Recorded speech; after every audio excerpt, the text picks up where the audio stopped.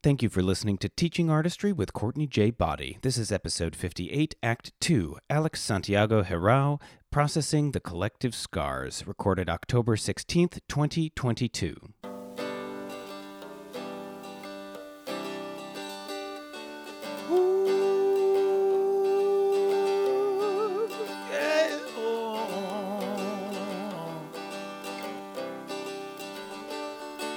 So damn tired of waiting on a perfect A plus B. The one-size-fits-all prudent kids all screaming about irrevocability. Let's burn some bridges, earn some stitches, and fight our own way free. Cause the rules don't lie, but they don't apply to people like you and me. Let's start it up now. Let's start it up now. Let's start it up now. Let's start it up now. Now they say it's all decided, all divided, all laid out. And the pushcart man with a three-part plan can't understand what you're shouting about. But when the paths they plow, the lives allowed are the only roads you can see. Just remember walls were built to fall for people like you and me. Let's start it up now. Let's start it up now. Let's start it up now. Let's start it up now. Hey, TA Podians. Welcome to Teaching Artistry. This podcast is researched, recorded, and produced on the unceded lands, water, and air stewarded by the Canarsie and Munsee Lenape peoples in what is colonially known as Brooklyn, New York. This is the final episode of Teaching Artistry's 5th season. That's right. 5. And listenership is up. That means that we have surpassed the listenership from the past 2 seasons, and I'm hoping the past 3. And that ultimately means the last 2 or 3 years, which is great.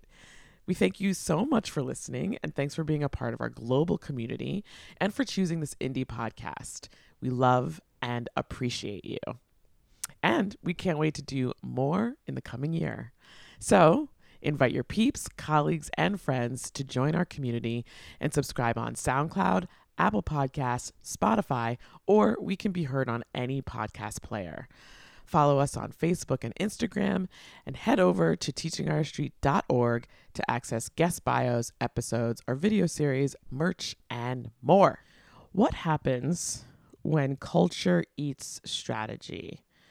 This is a quote I've heard from several different sources, but the concept is you can have all the strategy you want, but if you don't actually shift the culture will dominate ultimately and eat the strategy. So I'm going to talk from an insider-outsider perspective about Broadway. So it seems like the strategy in Broadway is to produce plays, musicals, etc., with more diverse stories, performers, creative teams, featuring stories and celebrations of communities that have been historically marginalized, like BIPOC folk, people from the disability community, etc. And there has been a string of recent openings and very quick closings this season. And this season we're only like halfway through, not even halfway through the season. So K-pop, I'm going to name some K-pop. This opened, it had a preview, and then it opened and then closed very, very quickly. I think within no more than 2 weeks was it open. And this was featuring Korean and Korean American performers. Ain't No Mo. This is a piece that asks the sort of futuristic question of what if the U.S. actually provided or awarded reparations and provided a one-way ticket to the motherland, Africa. And that was supposed to run through February of next year, and it's closing this weekend. Literally opened last week or 2 weeks ago. And then there's a couple other examples from this season, like, a lot of the work from that plays at the Public has the potential to transfer. And there was a production of A Raisin in the Sun that, had gotten a lot of buzz and then got a lukewarm non-glowing review, and that seemed to be an obstacle to even consider a transfer. And there's a lot of conversation around that. And then last year, there was a remount of For Colored Girls, which was scheduled. It had a limited run, but then it closed before its scheduled end date. And then there have been others that are still running on Broadway, but like definitely had wobbly starts. Let's put it that way. And so here's my question, again, as an insider, outsider question. This is a trend. We are noticing a very clear trend. What is the culture of Broadway? The culture. I would say that the culture lies with the power, aka the money. And that ultimately is the producers of both the productions themselves and the theater, industry, the commercial theater industry itself in New York City. And, then there's touring and all that. But I think we can all be clear knowing that, if you recall, we see you white American theater and the indoctrination of wanting to enact real concretized change, and other beautiful organizations like Black Theater United, and there's another one that's I might butcher it, Broadway for Racial Justice. These are organizations that really are having concrete conversations and trying to make an impact change. But, ultimately, it all comes down to that, capitalism is what drives. And we know that white supremacy and capitalism go hand in hand. And capitalism loves to hug white patriarchal tendencies. So, who can Broadway be for? Who does Broadway want Broadway to be for? Are questions that are coming up for me.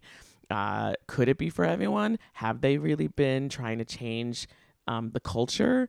It feels like just from this trend, not so much. Like thinking about money, are they actually putting the same amount of effort in terms of advertising like they are with the Music Man to a Nomo, or more? Are they subsidizing? In fact, they did try for that particular production to subsidize the ticket sales so that people who, again, historically haven't necessarily seen themselves represented, don't necessarily think that Broadway is for them for a host of reasons.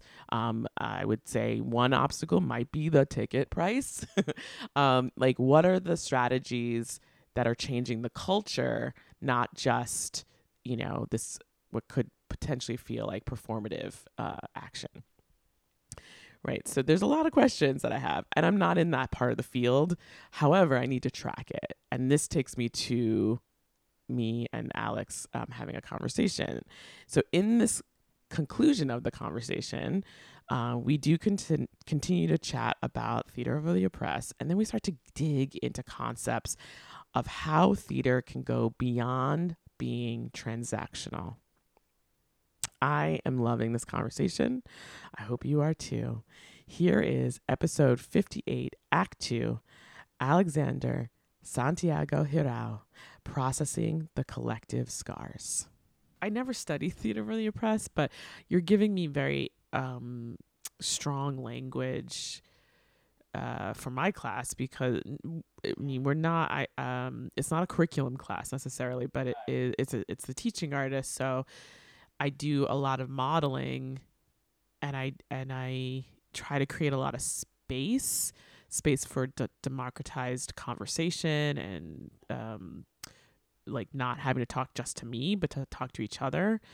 And a couple of weeks ago, there was a question that clearly triggered a student, and they went on this monologue that was a little surprising, but it also was I hope they feel safe enough to say that, they're saying it, so they must feel safe enough to say it. But but then what was happening was it was a peer who was leading the group, and so I paused that person. I was like, you don't need to respond to this. That's okay. And I said, this, and so we have a set of agreements, and I said, this is number one. we're creating brave space, which is brave listening and brave sharing. And I appreciate your sharing, and I appreciate you all for bravely listening. And then we moved on because I was like, I don't know where to go from here. No, and that's totally, and you can imagine that happens to me all the time. It happens to me in classes where we're like really like dealing with it. And so much of it is, you can't do theater of the oppressed unless you have gone through the experience, through the activities for yourself and for your own liberation. And that is something that it's really destabilizing from the get-go to some students, because they come in because they want to be facilitators of this work, not because they think of themselves as oppressed people in the world. Right. And I say to them, hello, you're oppressed. Now don't go into communities and say to people, we're just cut into the chase here. The fact that I'm your teacher and your students, that means that there's a power relationship here. Absolutely. You're oppressed. You're in this institution, you're oppressed. So part of, and that comes directly from Freire, which is the other, Brazilian in the room, right? Because Boal was influenced tremendously by the work of Paulo Freire, and Pedagogy of the Oppressed, and Theater of the Oppressed is named in homage to Pedagogy of the Oppressed. So, and we know that popular and critical education, the goal of it is for the student to be at the center, but also for the student to really become aware of the way in which they are oppressed in the world, and then not only reflect on that oppression, but activate themselves to do something about it, right? So the role of education is the activation of the individual as part of a collective, so that we can change what we know is happening intellectually, So it happens all the time. It's destabilizing for students to first have to work on themselves and the things that are important and bothering them, and the ways they're oppressed in the world. And then they have to wear the hat of like, if I were to facilitate this, how do I facilitate it? And they've never facilitated it. So most haven't facilitated it. So it's difficult, but I get questions all the time about it because we want to be comfortable. Facilitators want to be comfortable, but no. Because comfort has become, for teachers and facilitators, the feeling that they're doing well. Which is quite the opposite, right? When shit's going down, that's when we're doing the work. Yeah, and I it's so interesting to hear you talk about, because I'm thinking about that particular one, and what I do, what I've been doing in my class is like, you are going, like, we all need to examine our own positional power. Right. And so I'm going in the opposite direction of like, you're oppressed, but like more like let's look at certain identities and understanding how close certain of our identities are closer to power and privilege, and others that are not. And that is not to say that, if you have a lot towards one or the other, that there's something wrong. It's just, we need to acknowledge it. We need to be more cognizant of it, and then think about what that means when I go into any learning space. I'm bringing all these things. I have to be aware of all these things, and I can't assume anything about any of the people that I'm working with. But if I'm able to be more true to and authentically understanding who I am and what my identities are walking into that space, I'm going to be able to create space for discovery, for common ground setting, for not necessarily the safest space, but a softer, space for everybody to be able to create and feel excited to do so. More inclusive, welcoming. Exactly. To create a place of belonging. And so it's just interesting that that particular session went the opposite direction. And one of the things that I say to folks is that when you do this work, you're going to be invited to work with, most of the time you're going to be invited to work with communities that are not your own, right? Mm-hmm. So in my work as a Theater of the Oppressed practitioner, I have worked with immigrant communities and dreamers and undocumented youth and adults, training them to use its techniques to work with their community and to galvanize their community. My experience is not the one, as a Puerto Rican perhaps culturally, but not legally of that of an immigrant, right? So I'm not an undocumented person, or was, right? Puerto Ricans are American citizens by birth, and there's another conversation about what the value of our citizenship, but that's another political conversation. But and also I'm a queer person, and I have worked with queer youth.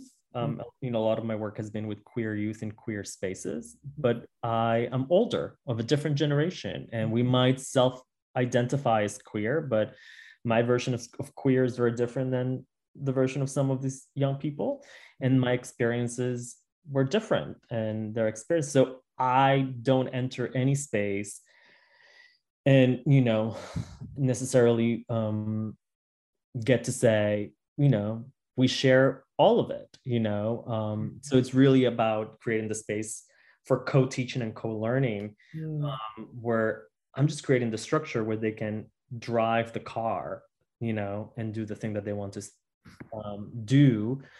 And that has been the I think the defining factor in my career, that ability to work with many different folks from many different walks of life. So, working with immigrants, working with students, with teachers, working with elders. A lot of my work now at New York Theater Workshop, it's intergenerational work with teens and elders together in the room to have dialogue about the world. The flagship education program at New York Theater Workshop is a program called Mind the Gap that brings together teens and elders, teens between the ages of 14 and 19, and elders 60 years of age and up. And we have two versions of the program. One, which is a playwriting program where the teens and the elders come together. They do theater games and writing activities, and they read the work of playwrights, and they interview each other extensively and have a lot of dialogue. And midway through the program, they get paired with someone of a different generation that it's going to be their final project partner. And they go further and they interview them further. And they each write a play inspired by the other person that pays homage to the other person, might share some of the stories that they've heard from the other person, but has their own artistic voice, right? So it's not verbatim theater. It's not tell me your story and I'll translate it from prose to dialogue. And then we invite professional actors to read those plays. And then there's another version of that program, which is devising. And the group of teens and elders write scenes and monologues and movement pieces, and individually and collectively. And then we devise a performance together, and they perform their own work. The radical element there is that we have teens and elders collaborating on stage together, which is something that we don't often see. And so we've done that work in New York City, and then we've done it in London, we've done it in Chile, we've done it in other states of the country. So, and that I teach regularly, the devising version of Mind. Yeah. I was gonna ask how the Theater of Oppressed work intermingles with your work at the workshop, but this does it, or is it inside that Mind the Gap or other? Yeah, I think it's inside. It's inside. I've done master classes or workshops in Theater of the Oppressed at the workshop, but don't get to do them often. But I think it's integrated in our approach to residencies. Certainly, popular education is integrated in our approach to residencies. A lot of our teaching artists have trained with me. Were your students? Or my students at NYU, not all of them. We have a roster of 24 teaching artists and a bunch of new folks, but a bunch of them know me or took workshops with me. But I think more broadly, rather than the techniques, it's in the philosophy and the approach and the ethos and the values of Theater of the Oppressed, and the work that we've been doing at the workshop in equity, diversity, and inclusion, right? For years, even before the pandemic or before, the murder of George Floyd, that sort of galvanized, the world, we, or even before it was called equity, diversity, and inclusion, we had sort of been doing that work at the workshop, for artists of color, both on stage and the work that we produce, and also our developmental programs. So that has always sort of been that ethos that has always been integrated. And we've made a lot of mistakes. The institution has made a lot of mistakes, and we're trying to be as transparent as possible with it. But in my own work, that has always been part of the work. At the workshop, we tend to work with schools in the outer boroughs, some of the schools that are really far away, a lot of the schools in the Bronx, a lot of, with lack of access to resources. So institutionally, also, the workshop is in the East Village, in the Lower East Side. We have hyper local engagement as well, just as an institution. And so we have created a lot of community-based programs that address marginalized communities. We have a relationship with PEN America in their Dreaming Out Loud program, which is a writing program for undocumented or immigrant students. And we have a playwriting seminar for immigrant students. We have partnered with veteran organizations or organizations that serve veterans of color or queer veterans, and we've also done writing classes with them. Partner with other smaller nonprofits and in other boroughs, uptown, to just do theater, right? And classes with them. We just started a partnership with Brooklyn Public Library to do Mind the Gap programs there as well, sort of to reach into the boroughs. So for me, it's always been about how can theater be of service to the community? How can theater have value beyond a production? And how do we do an invitation to our theater and our work that doesn't feel transactional, right? That it doesn't feel about like, well, the reason I'm knocking on your door is because we have this show that represents your community, right? Folks, all of air quotes, represents your community. You should come and see the show. Here's a discount, or here's a free ticket. That it's like, how can the work, if you wanted to work with us, how can the workshop, how can be an asset to the community? How can it help the community develop, grow, and address the things that they want to address? I love that. I feel like the more you talk about the workshop, the more and your role in it, and how you view the different program models that you have, it feels very, even though it's been around for a long time and it's well established, it still feels like clear. It's showing its clear grassroots. Do you know what I mean? And that feels very exciting to hear. As somebody who works for a very large organization in Times Square, that like, let's reach out to the local community is not quite, it's like the Broadway community. You know what I mean? Like, that's our community. So it's just a slightly different way of thinking, through education. Yes, we are getting into the outer boroughs, and we have partnerships, and those things are happening. And the want is for them to feel organically happening.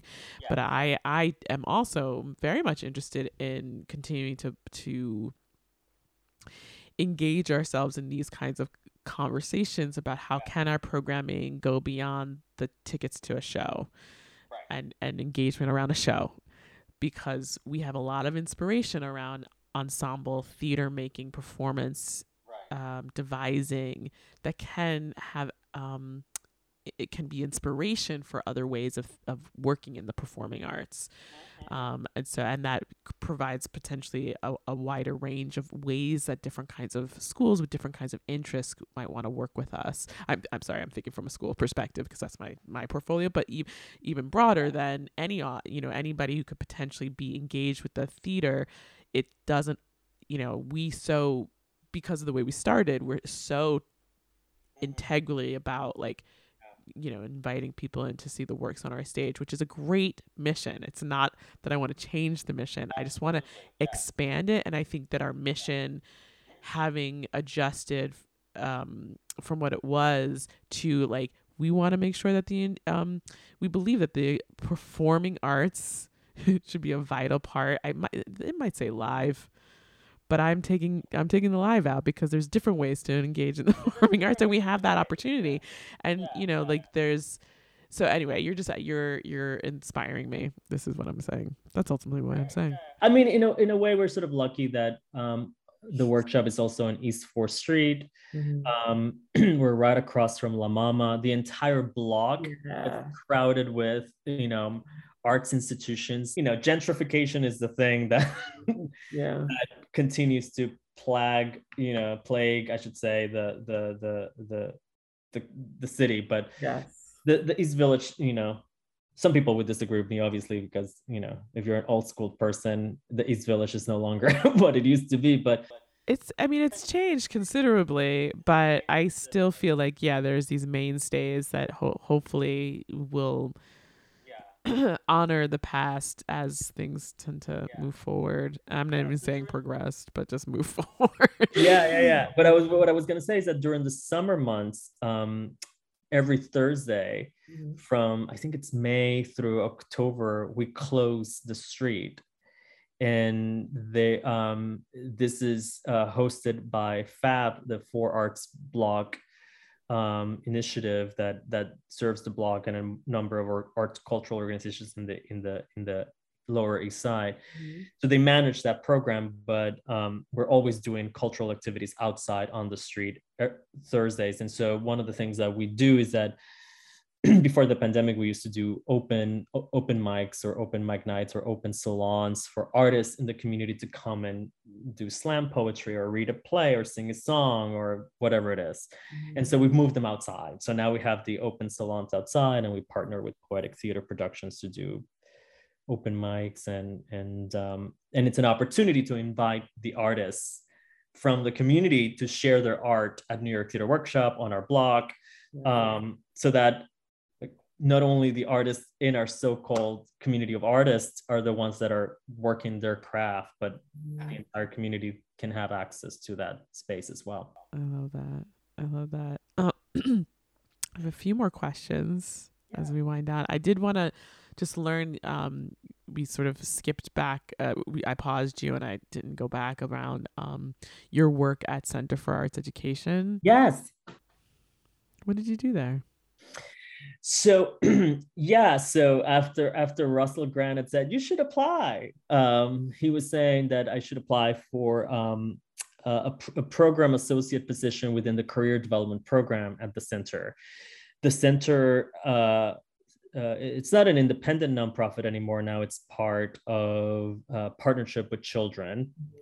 But back then, the center was predominantly a re-granting organization. The center received about $30 million from the Annenberg Foundation that then were dispersed into schools for, that to basically bring back arts education in schools. And there were all sorts of grant levels, and there was professional development attached to those grants. And later on, the center received federal funding for research and dissemination work in middle schools that had little to no arts education, and provide residencies and professional development to teachers, to principals, and then do the research and see if the arts, had an impact on attendance and academics, which was the only thing that the federal department was interested at the time in terms of metrics. But the center had been given resources over the years by the Pinkerton Foundation to create this internship program for high school youth in the creative industries. And it was a training program, and we would prepare the students and then place them in internships all around the city, from architecture firms to film companies to theater companies to fashion houses, you name it. And it was within the teaching and learning department, or the programs department at the time, but it had a director and an associate. And I started as the senior program associate for the career development program, working with youth and placing them all over in the city. And then as folks, moved out of positions, I became the associate director for the career development program. And then as there was another reorganization of the organization, and we shifted from being a re-granting organization into an advocacy organization, advocating for arts education in New York City and New York State, to also being a programming organization, I became the associate director of teaching and learning. And so at that point, we were starting a roster of teaching artists. So I started a roster of teaching artists at the center in all of the arts disciplines. So I recruited and employed a lot of folks. By the time I left, we had like 125 teaching artists in all of the disciplines. Yeah, it was crazy. And partnerships at over 200 schools. So it was quite time and an education for me, both in terms of arts education policy in New York City, nationally, and then of course, programming in schools, predominantly elementary and middle school. And then I continued to run the high school program for career development. Right. So that's my work at the center. And then when the opportunity, I wasn't the director of teaching and learning wasn't going anywhere. There was no more mobility for me. I had been there for quite a while. And I wanted to be, by this point, I had gone to graduate school. I was really interested in being a director of education at a producing theater. And when the opportunity came at New York Theater Workshop, I just couldn't pass it along, because it was the theater that was doing the kind of work artistically and politically that I was passionate about. And then it came with the challenge of, okay, there's no real department.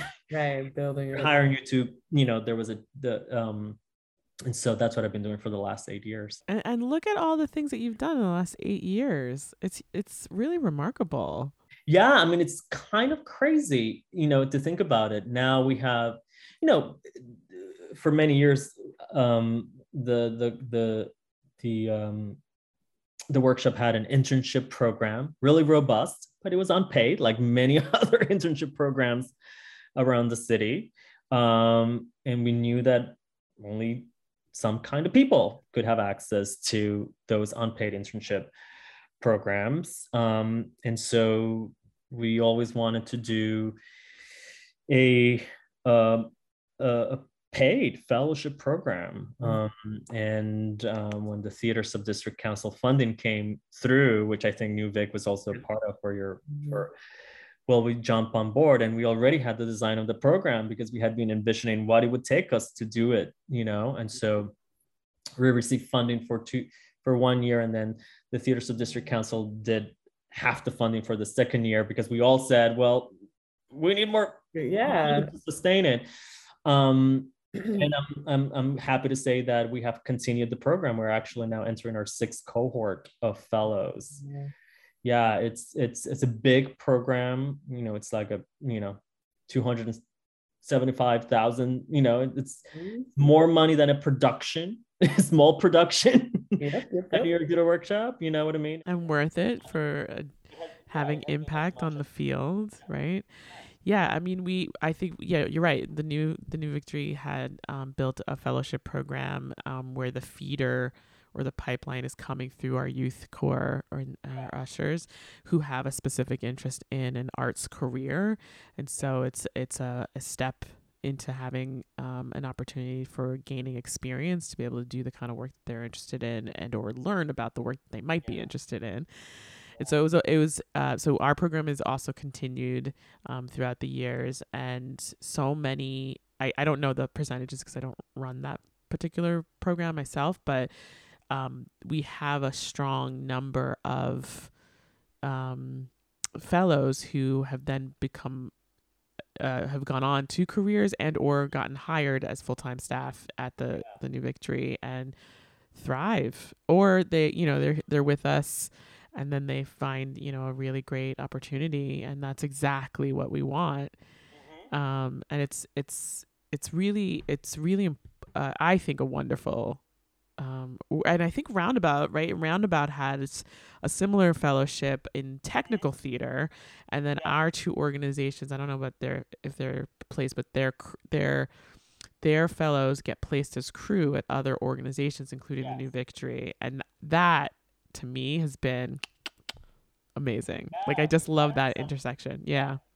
We've hired some of their fellows around about to be on our crews, and then we have our own scenic shop at the workshop, which is right across the street, and our own custom shop, and they have come and helped with load in and tour the space, or even have some workshops in the space. Yeah, but I think that the you hit the nail right on the head in that, to me, the value of the fellowship and the education program is if we can actually give this participants tangible skills that then they can turn into a full-time gig. And we've been really, really lucky that the graduates of the fellowship program have gone on to, careers in the arts, within institutions, or in freelance. We just, one of our fellows got her first Broadway producing credit this year.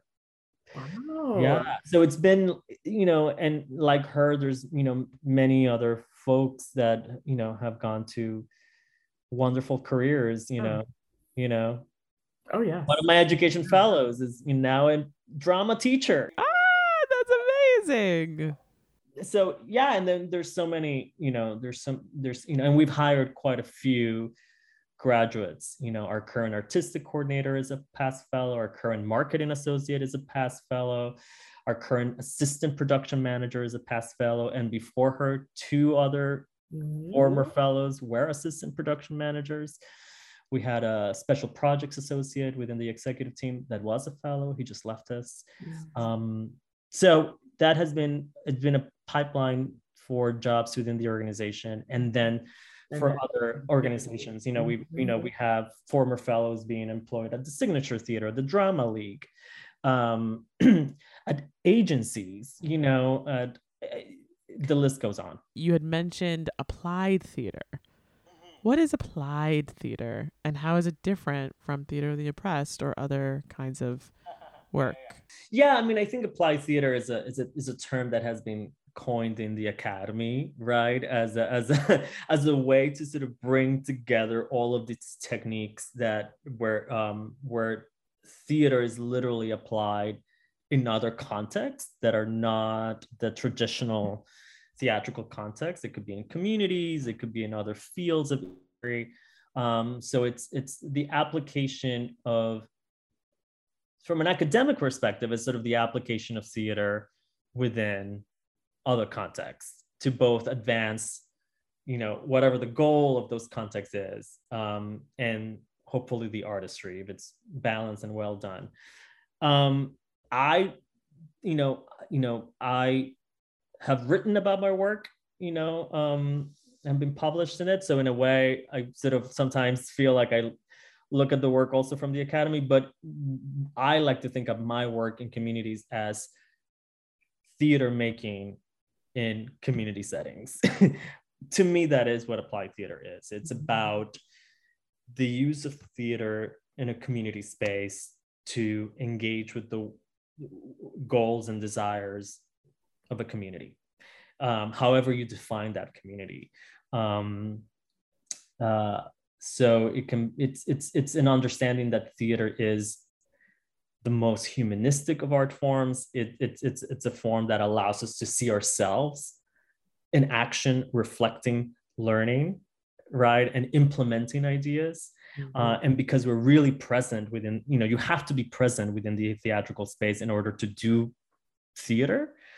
That is a quality that serves us well as humans in the world, to be present and reflective and think about the ways that we can activate those reflections. So to me, it's sort of the best form of praxis, right? Which is that constant cycle of action and reflection. So activated. It's activated. It's theater where it's most needed, in my opinion.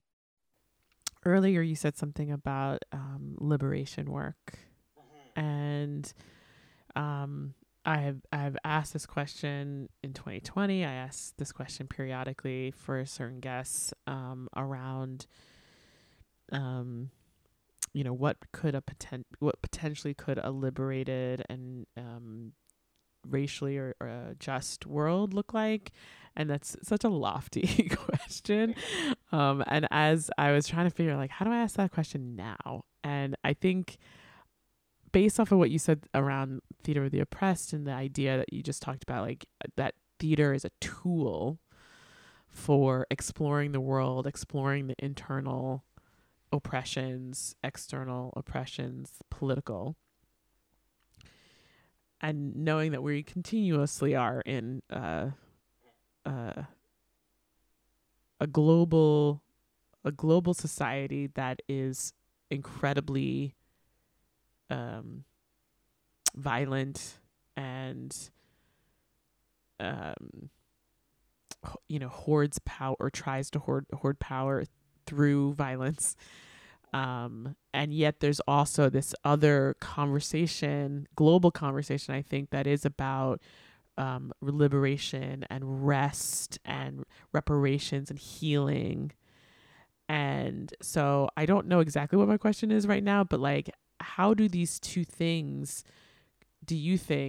how do these two things that are currently coexisting or existing at the same time, let's put it that way, existing at the same time, something that you said about the scars, not the open wounds. Right. Okay. If we're to process things, traumas, on an individual basis, and I think part of what your work does is asks people to think about what their spheres of influence are and how they would like to make change. Yes. And potentially theater is one powerful tool amongst others that could be a part of that change making. So if people were to do that work more regularly or more widespread, where are we trying to go? What are we trying to get to? Yeah. What could it possibly look like? That's the work that the envisioning work that I try to do every day. How would it look? You know what I mean? And I always feel like I fall short, and we fall short because our imagination it's underdeveloped, like we're so constrained by the circumstances of the world. But I think that's what we're asking ourselves on a regular basis as theater makers and practitioners. How can we call people in? How can we be better community members? And how can we have an ecosystem, a theater community that it's more equitable and inclusive? The nonprofit model for theater production in this country is broken. For arts education, the nonprofit model is broken, right? Because what happens is that it just, in a way, the pie for resources is so small for the arts and for education that we're constantly, there's a sense that we're competing with each other, you know what I mean? Mm-hmm. Rather than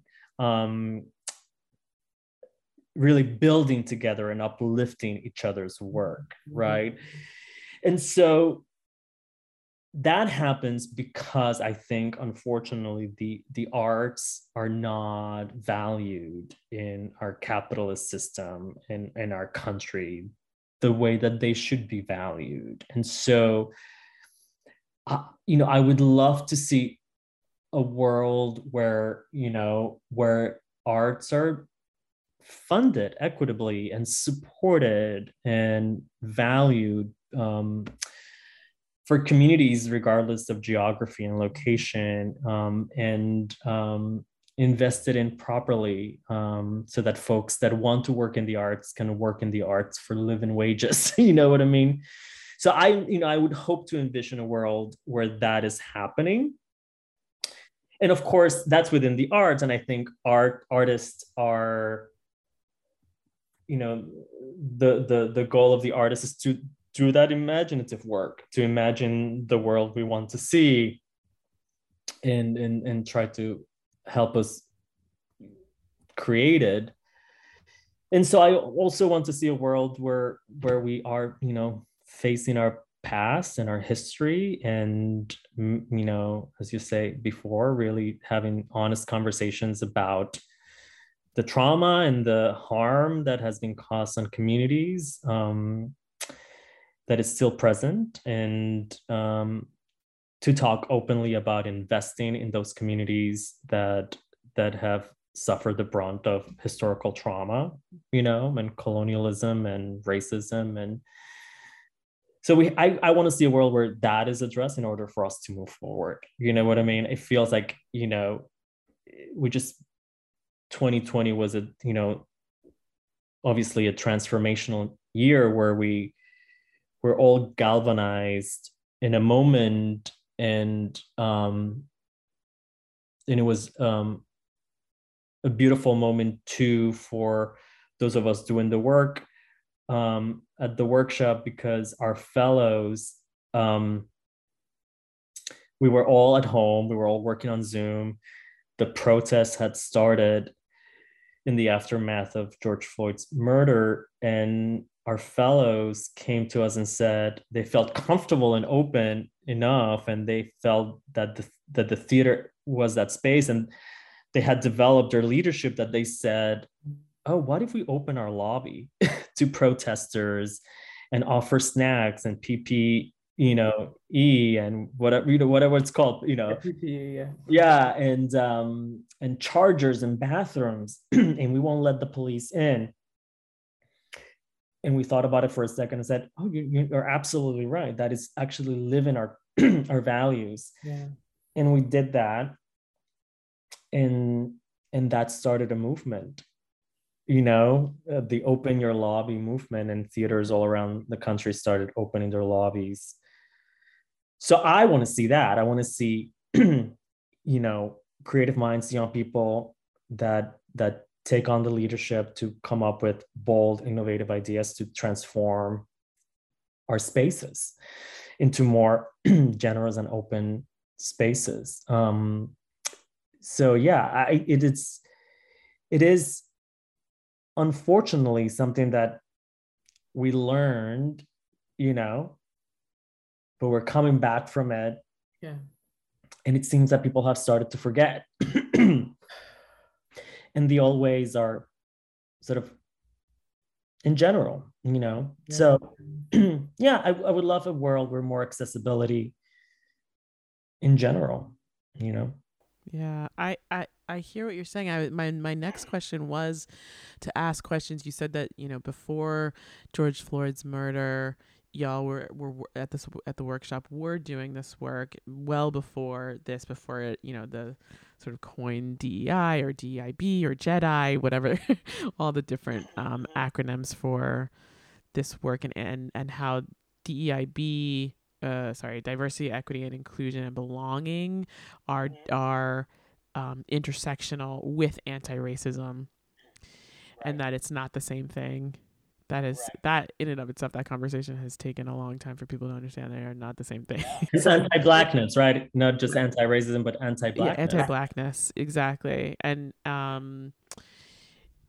agree with you. I feel like, you know, we all, very many of us, not all of us, but many of us tried to do something to respond and be more forward leaning, and it was hard, and we definitely made mistakes, and, you know, and people were trying, but I think people were also tired. Like 2021 was hard.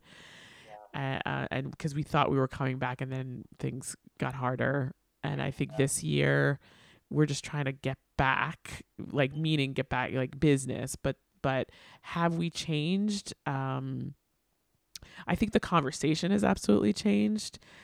I want us to see and do more as a field. I think things are definitely happening, but that what you were describing earlier about, like, lifting up that sort of, you know, scarcity model that gets created by a capitalist society and system, I feel that creeping in certain ways. And I would like to push against that in general, and I struggle with that from an institutional perspective, as when I see people wanting to do it, but they want leadership to do it. They really want leadership to lead this work, and if the leadership isn't quite ready to do that, or able to do that, or wants to do that, whatever that may be, what I've been proud of is that while we were going down, we were working with, a certain group.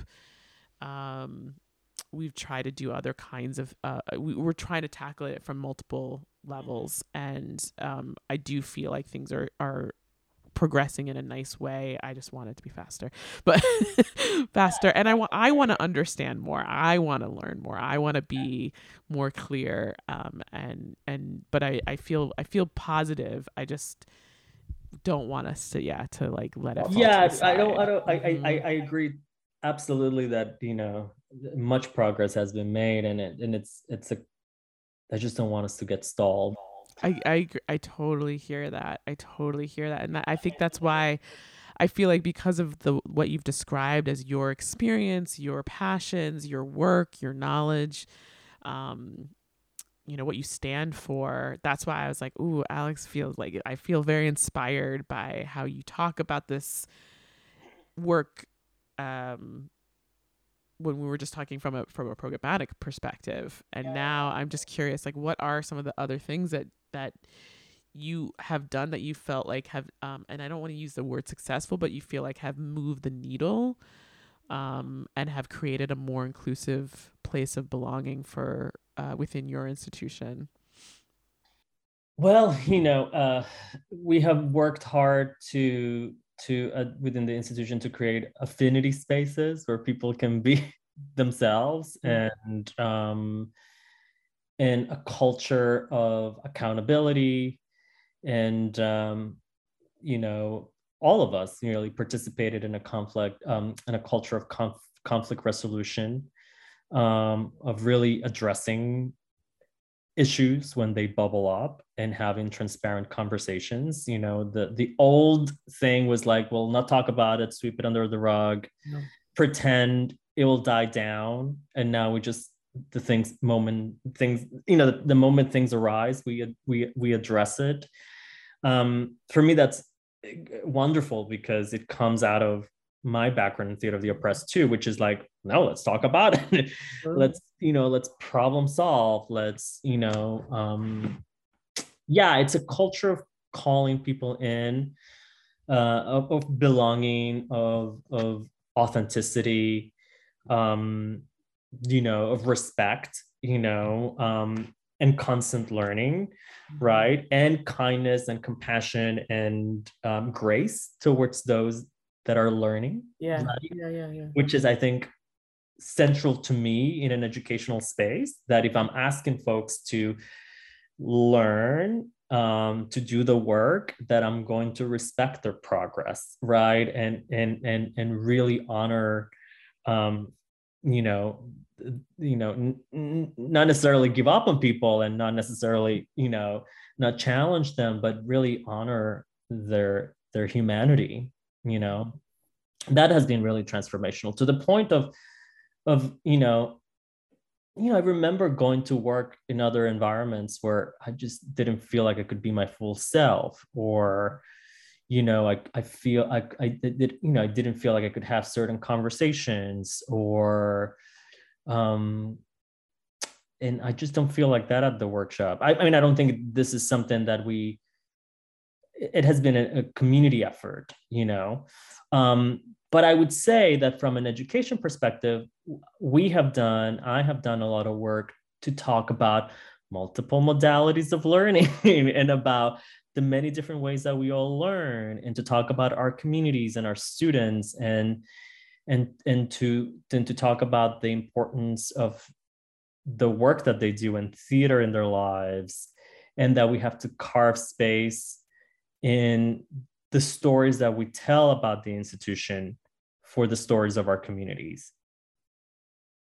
So that it's not that is not just about the production, that it's also about the programs and the people within those programs.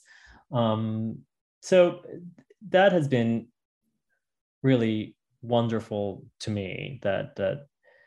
And now we have a youth ensemble that is starting back in person, creating work around issues that are affecting them and some social justice issues. So we'll see. We'll produce our first production in April at our 4th Street Theater. So we'll see how it goes. Yeah, but that is a program that we started during the pandemic in 2020. We started virtually with 25 kids from across the country because we were hearing from schools that students are home and they miss putting on the show. Yeah. And we started it online and now we are in person. Last question. Yeah.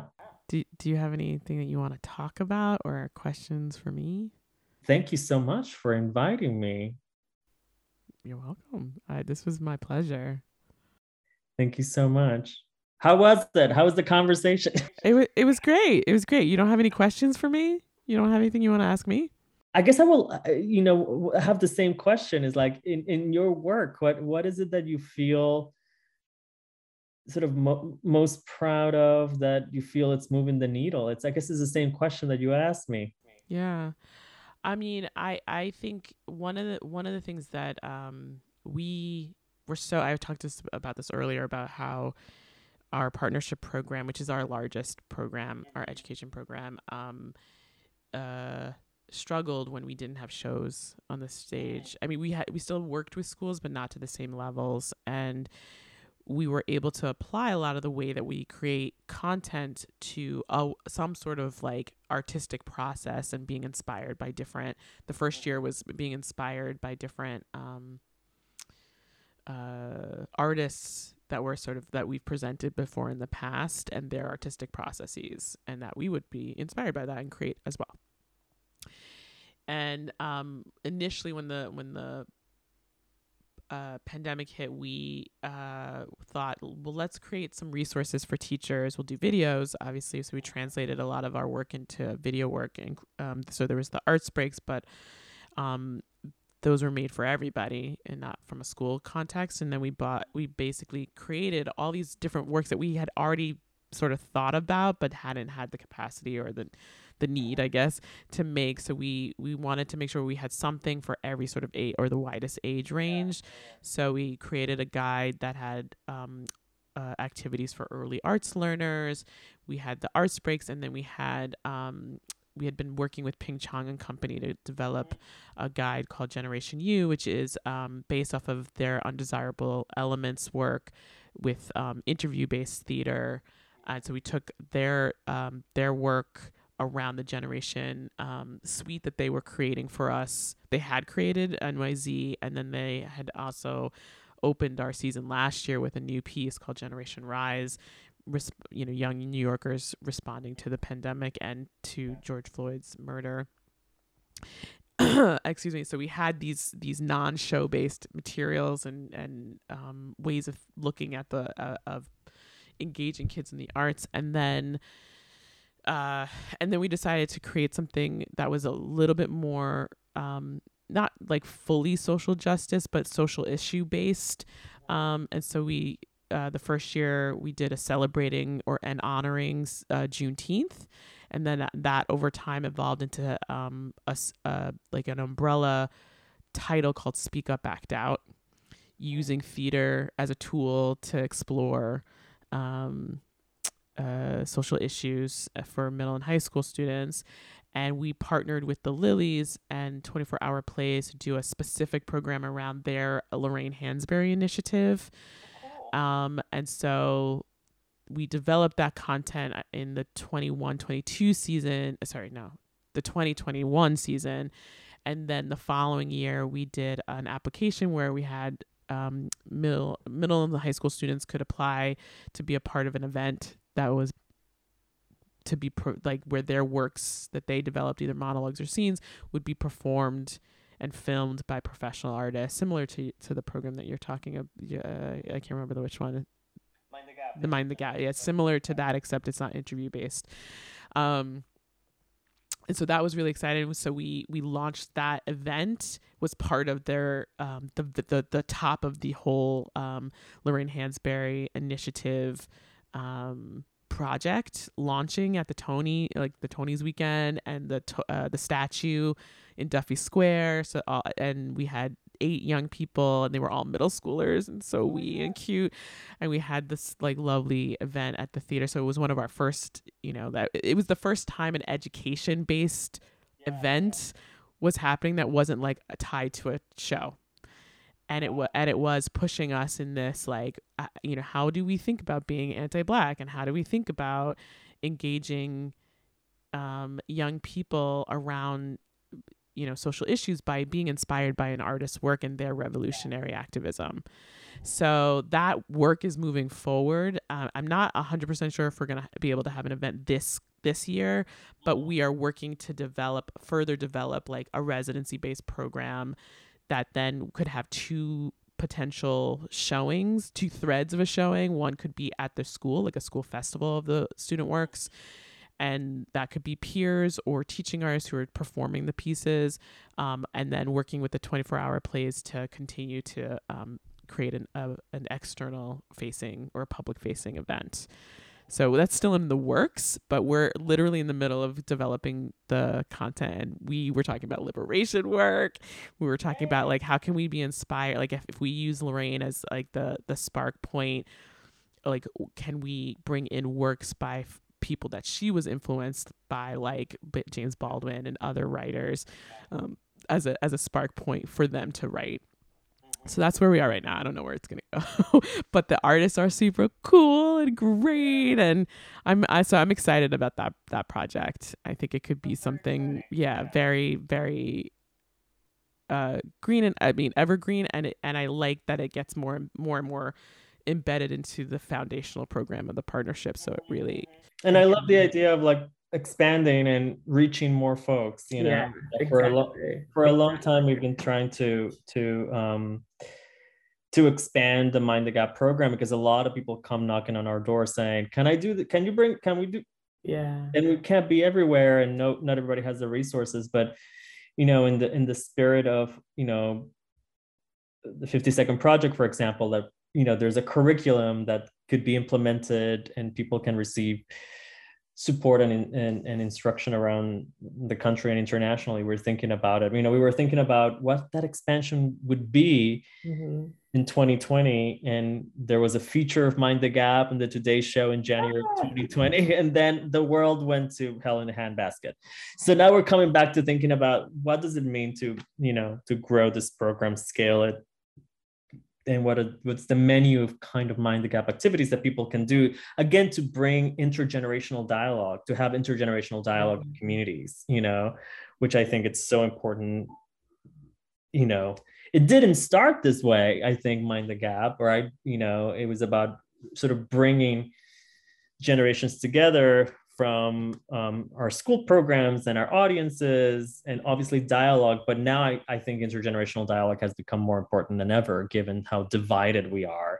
I think it's really, really strong. And I feel the same in this program, because you've got, professional working artists, teaching artists who are also professional working artists, working with young people to inspire them to be artists and to tell their authentic stories, whatever is of interest to them. And then, so you've got the caretaking that's happening in all sorts of ways. The caretaking, this like celebrating, uplifting, inspiration, like all these things are pillars in this work. And that to me is really inspiring. Like, I'm inspired by what's happening on our stage. I'm inspired by the artists that we bring in who create, and I'm inspired by other artists. So how can we meld all those components in to give young people just new tools or different tools to be able to express themselves, right? And potentially have, others performing their work is just like, I think it's very, very cool. I hope it becomes like exactly like I see many sides it. of the coin. The coin has so many sides. exactly. There's so many sides, and I love that, like, working with the teaching artists now who have a different, they have a different way in, that they're bringing like such richness to the bones and the skeleton that has been sort of outlined. And it's only been day one. Like later this week we'll have more, and so we'll see. I hope to invite you to the next event. Yes, yeah. My dream for the youth company is that they'll be working with, I don't know, professional artists to create the work. Oh my gosh, I love that. I love that idea. That there's gonna be playwrights and professional creative work for them. Yeah, could the incubator be working with? Yes. I say yes to that. That's a great idea. That's exciting too. I wonder also if there's you have an artistic fellow, don't you? Yes, we have so many artistic fellows. We have 2 artistic administrative fellows, and then the 6 artistic fellows that are the playwrights and the directors. So, Can I ask another question? This might be too much. So tell me if it's like, please don't. But I am at a place where I'm like, I love where I work. I have no desire to necessarily be elsewhere. But like, what's next for you? I'm trying to figure out my own shiz. I similarly feel the same way about the workshop, right? Not that the opportunity hasn't come along, to be in full transparency, because once you're doing well, then people start to notice, and they're like, hey. But I don't think that the grass is greener always on the other side. I agree. I wait for, I'm constantly, you ask me like, what are you proud of? What are you excited? It's also like, what puts that pit of passion in your stomach that you don't know it until it comes. And that, like, yeah, you can get recruited for something and it could be interesting, but if it doesn't have the pit, doesn't create that, no, I don't have time. I don't have time for like just going for something because maybe it's more money or more prestige or a higher title. Like that's not the thing for me. I feel like I've worked so hard to get us to this point that now I'm like envisioning what we're gonna do when, you know what I mean? I mean, I have like 1,000 things that I think we could do. That we can do better, and then and again, we've done so much as a department and as an institution to work in a culture that is, we love the space and want to make it better. And so I really have no patience for folks that haven't done any of this work. You know what I mean? Oh, yes. And so in a way, we have places to go, but I know instinctively that there's other places where the work is not as advanced, or folks are not, they haven't begun. And so I just don't have that patience, and I don't feel like this is the time in my life. Now, I think the larger question here is like, of where what's next. I'm so excited about this, the ensemble, and this is the first year of the ensemble in person, and so sort of like the baby. Yes. And it's gonna be all kinds of messy, but I'm excited about that, and I'm excited about taking more artists into community and more partnerships and more conversations. The theater as an institution with the community, right? And we have a new artistic director, Patricia McGregor, at New York Theater Workshop, and she really values the role of education and community engagement and theater and community. She's from the Caribbean. She, like me, she grew up in St. Croix. So has that appreciation for what music and carnival and street performance and being in community. Is really appreciative of creating that space. We actually had our opening night. Today's closing day for American Television, which is the first show of our season at the workshop. But we had our opening night the evening that Little Amal was going to walk East 4th Street. And so Patricia was, really adamant that we let's try to move our curtain time so that we can make space for Little Amal and us in the community, welcoming her in East 4th Street and have our cast engage with Little Amal. And this is something that obviously La Mama in St. Anne's we're doing in our blog, but it's so important for us to be part of the community, right? We were busy with our opening, but somehow You figured we it were out. able I to love create that. space. And so that is, that has been really lovely to work with her already on creating space and dreaming and envisioning the role that the theater can have in communities. So I'm excited about what's to come in that regard. Well, I'm excited for people to hear this conversation. You have been a fantastic guest. I've loved getting to hear you talk about your work, your life, your passions. It's been a real pleasure. Thank you, Courtney. It's been a pleasure being with you. I was like, when will I get an invitation? I'm just kidding. So thank you for inviting me. Thank you for this conversation is always really lovely. And I'm inspired by the work that I've always been a fan of the work that you've done at the New Victory. And and I love everybody there. So hugs to everybody and much success with the podcast as it continues.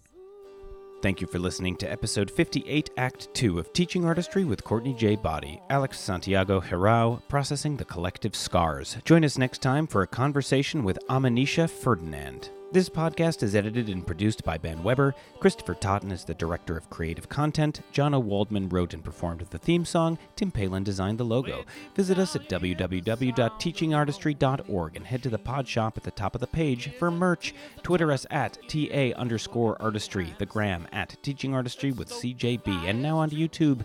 Check out the Teaching Artistry with Courtney J. Body channel and watch We Can't Go Back. Like our page on Facebook, listen to us on SoundCloud and Spotify, subscribe and rate us on Apple Podcasts, and be sure to share this podcast with all the teaching artists in your life. Let's start it up now.